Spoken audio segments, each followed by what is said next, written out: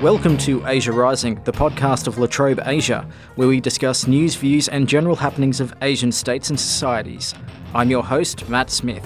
For months, the citizens of Hong Kong have been taking to the streets, protesting democratic deterioration and rights violations. There have been frequent clashes with police, outbreaks of violence and widespread disruption to the city. My guest today is Sophie McNeill, a Walkley Award-winning journalist for the ABC television program Four Corners, who has reported extensively on the Hong Kong democracy movement. Thank you for joining me, Sophie. Thanks for having me, Matt. We're not afraid because Hong Kong is our home. Fighting for freedom is what I am born for, and we won't give up until our last breath. We can be radical sometimes. We can also be very, very peaceful as long as our demands are heard. But one message is that none of us will quit the fight. Hong Kong is just similar as East Berlin in the last century under authoritarian rule. Now is the time for us to fight back. Let the world to know that we are the ones stand in the forefront to confront Beijing's suppression.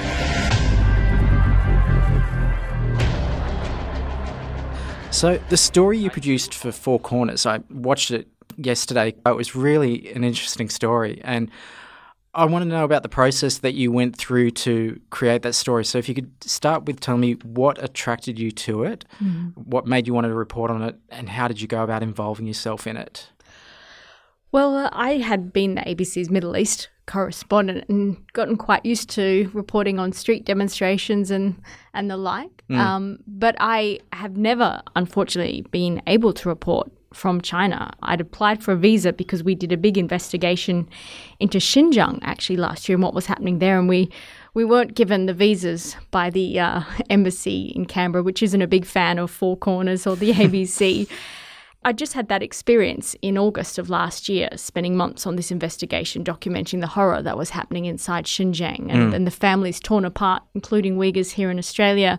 And I was watching what was happening in Hong Kong, and I desperately wanted to go there and just capture it because I felt that there was a lot of news reporting was happening, but people didn't really understand, it seemed, I think, here in Australia, what was at stake for these people? What was really behind these protests? You know, these are the limitations of news reporting, that it's kind of just more on the spectacle, you know.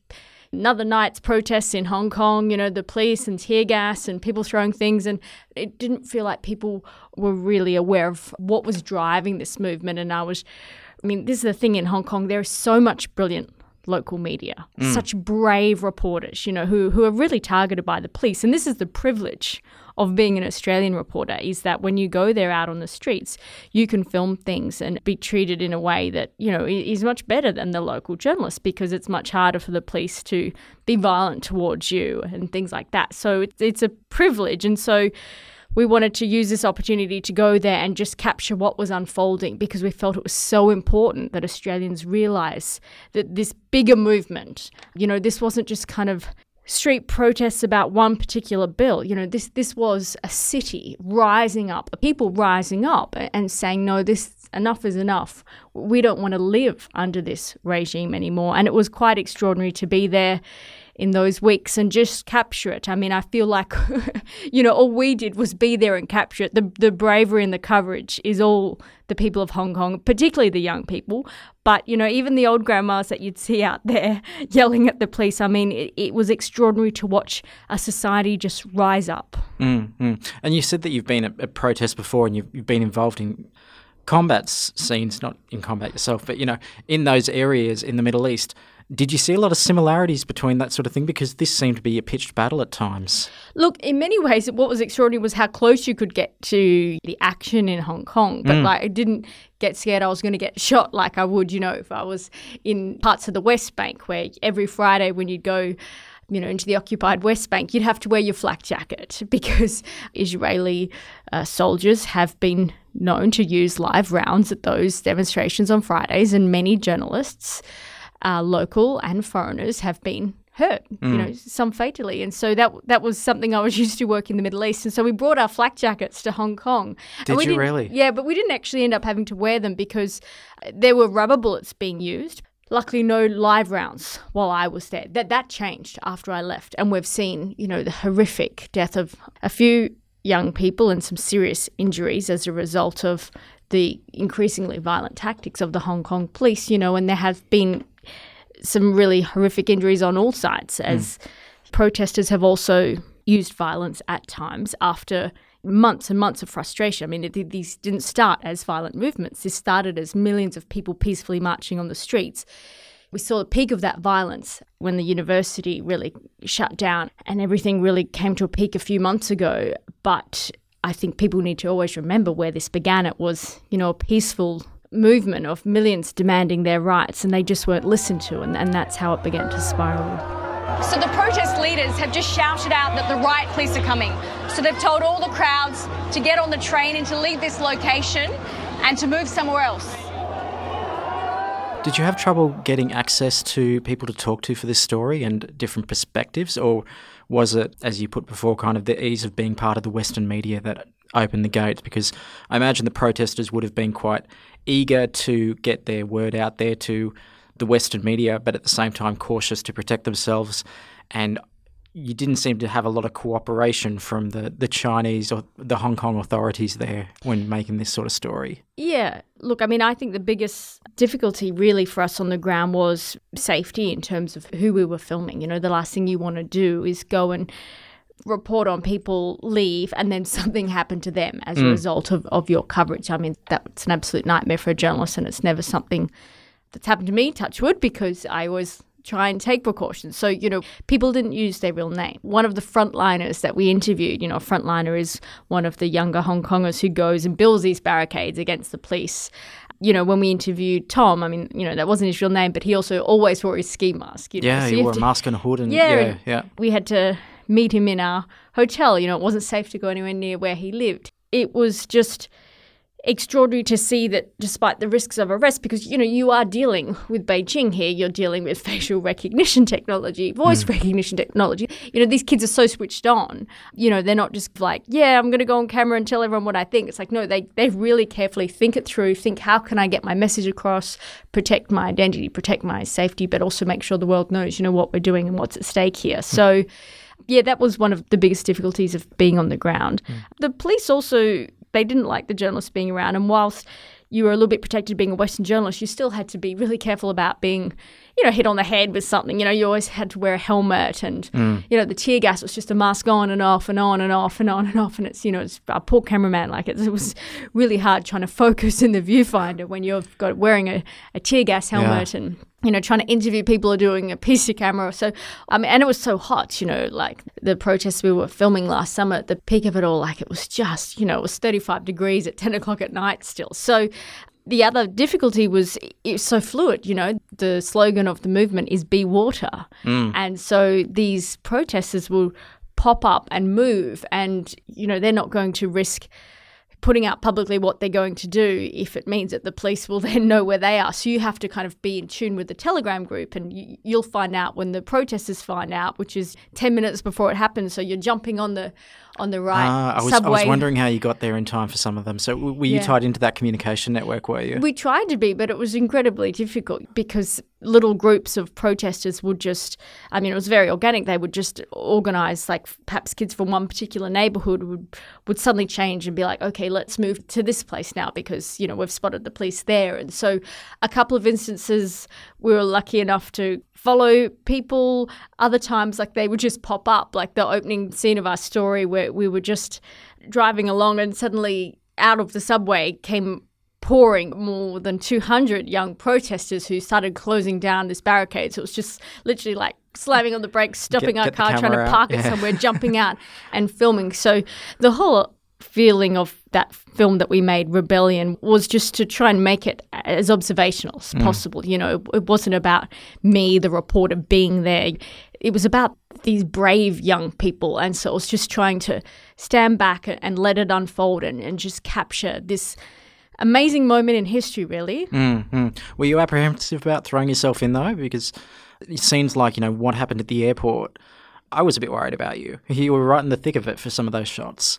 What happened at the airport was a really traumatic night. The protest movement was really grieving because one of their young protesters had been shot in the eye, and there was great fears that she'd lose her eyesight, and the anger was just kind of fever pitch. And they took over the airport, closed down the airport, which is incredible to close down, Hong Kong airport, one of the world's busiest airports. Yeah. And there was just this growing fear of what were the police going to do. They closed it down one day, and then the next day you had this feeling that the police were going to move in, and we didn't know when or where, and there were these rumours sweeping around. It was just, thousands and thousands of young people heeded this call to go to Hong Kong airport. And if they couldn't get there on the train because they closed the train, then they walked. It was just incredible. There just started to be a lot of tension about infiltrators and mainland security services coming and pretending to be protesters, because that had happened a few nights earlier. On the streets, you saw undercover police pretending to be protesters. So there was a lot of suspicion that night at the airport. And when a young man was stopped by protesters, they discovered that he had mainland ID, and everyone got very paranoid and thought they're trying this tactic again to use infiltrators to try and bring us down, cause a violent incident. Yeah, we were there right in the middle of it as this happened for a second time, and it actually turned out to be a Global Times reporter. The young man that they stopped. The young man that they stopped. Yeah. And, they were beating him, and it was this horrible moment where most of the crowd realised that this was a bad moment to beat him and hurt him, and that it was bad for their cause, and it would put their cause back to react violently, kind of stoop to the level of what they'd been protesting against. They had been protesting against police violence. Many of them thought that this was the wrong reaction. But there was also just so much anger in the crowd that night after so many months of not being listened to and having seen so many young people be injured by the police activities themselves. So it was this horrible kind of moment where you weren't sure what was going to happen, and at times I was worried that we were going to witness kind of a lynching right there in front of us. They've surrounded him and they're holding him, and it's not clear what they're going to do with him next.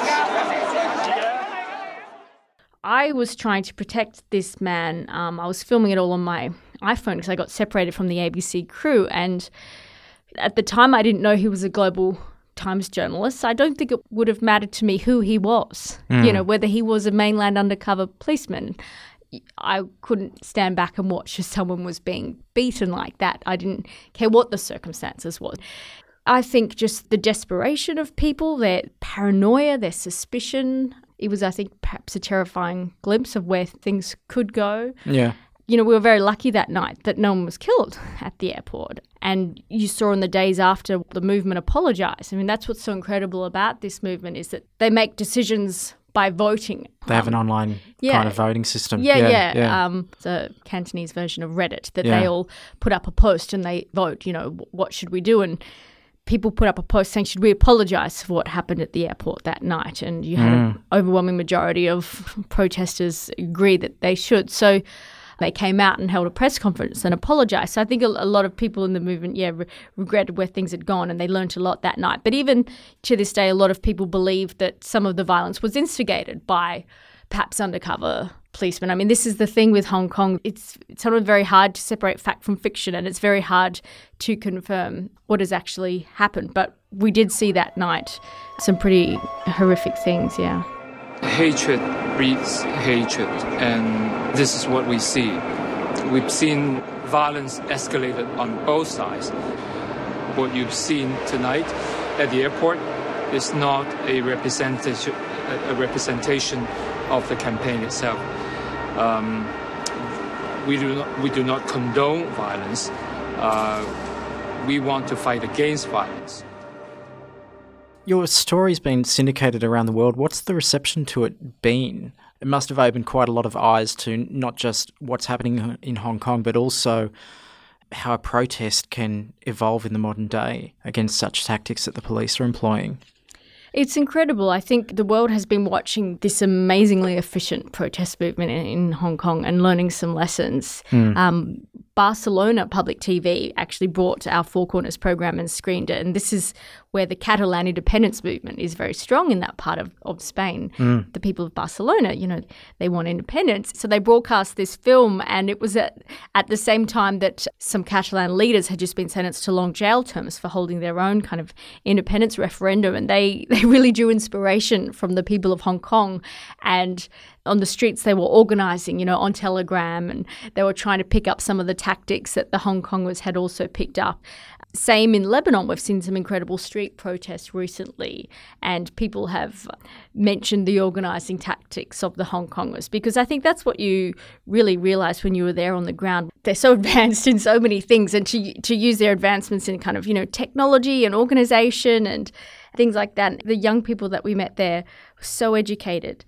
And to put all those skills into a street demonstration movement was just incredibly impressive. And how do you think the situation's going to evolve there? It's an interesting time right now because of the coronavirus. I mean, the street demonstrations have really quietened down. People have still been arrested, though. I think, if anything, the coronavirus situation has, if it could deepen even worse, it has, their mistrust of the Hong Kong authorities and this real feeling that they're on their own. They can't rely on their authorities to protect them. That's the feeling of Hong Kongers. When you speak to them, that's what they'll tell you, and that what to believe, the ability of their government to protect them or protect their best interests, or just, to cover Beijing's arse. I mean, this is the thing. People in Hong Kong are under no illusion of who's going to, have their best interests at heart. And I think people are just so scared of being, abandoned by their government. They've really learnt, I think, in the last year that what's best for them is not what the administrators of Hong Kong have in mind. They've really seen how they're working on behalf of Beijing. And so when you have something like the coronavirus and you can't trust what Beijing tells you, then it reinforces how terrified people are, of living under their control and their increasing influence. It's hard to see a good resolution to these protests, though. I don't see compromise from the side of Beijing, and I don't really see other countries saying, we stand with Hong Kong and publicly support them against fear of any anger from China. It must be a very daunting situation to be a protester in Hong Kong these days, I imagine. I mean, that's what's amazing about it, I mean, if you look at the history books, you'd look at people of Hong Kong and say, how can they win? If there is ever a David-Goliath battle, this is it. But they refuse to accept, that history's already been written for them. And that's what's so inspiring. We have the same goal. We're united. And what we're facing is enormous because Chinese government have many resources to control us, but we're not afraid because Hong Kong is our home. This is what we only have, and I feel that in this situation, fighting for freedom is what I am born for, and we won't give up until our last breath. People are really willing to stand up and be on the right side of history. And yes, there's no indication at the moment that the rest of the world is going to stand with them in any way or support them. I mean, we're also reliant on Beijing economically. Yeah. They're in it for the long game. And when you talk to these young people, it's not just something that I think is just going to pass like that was a crazy summer or something. No, I mean, everyone's lost too much now. It's a small place, and there has been so many traumatic incidents, one after the other after the other. Yeah. This isn't something they'll recover from quickly and just move on. They're in it for the long haul. Well, thanks very much for your time today. Thanks, Matt, for having me. You've been listening to Asia Rising, the podcast from La Trobe Asia. My guest today was Sophie McNeill, an ABC reporter. She's the author of a book called We Can't Say We Didn't Know, Dispatches from an Age of Impunity, and it's available from ABC Books. You can follow us on Twitter. We are at La Trobe Asia, and you can follow Sophie on Twitter. She is at Sophie McNeill. I'm Matt Smith, and thanks for listening.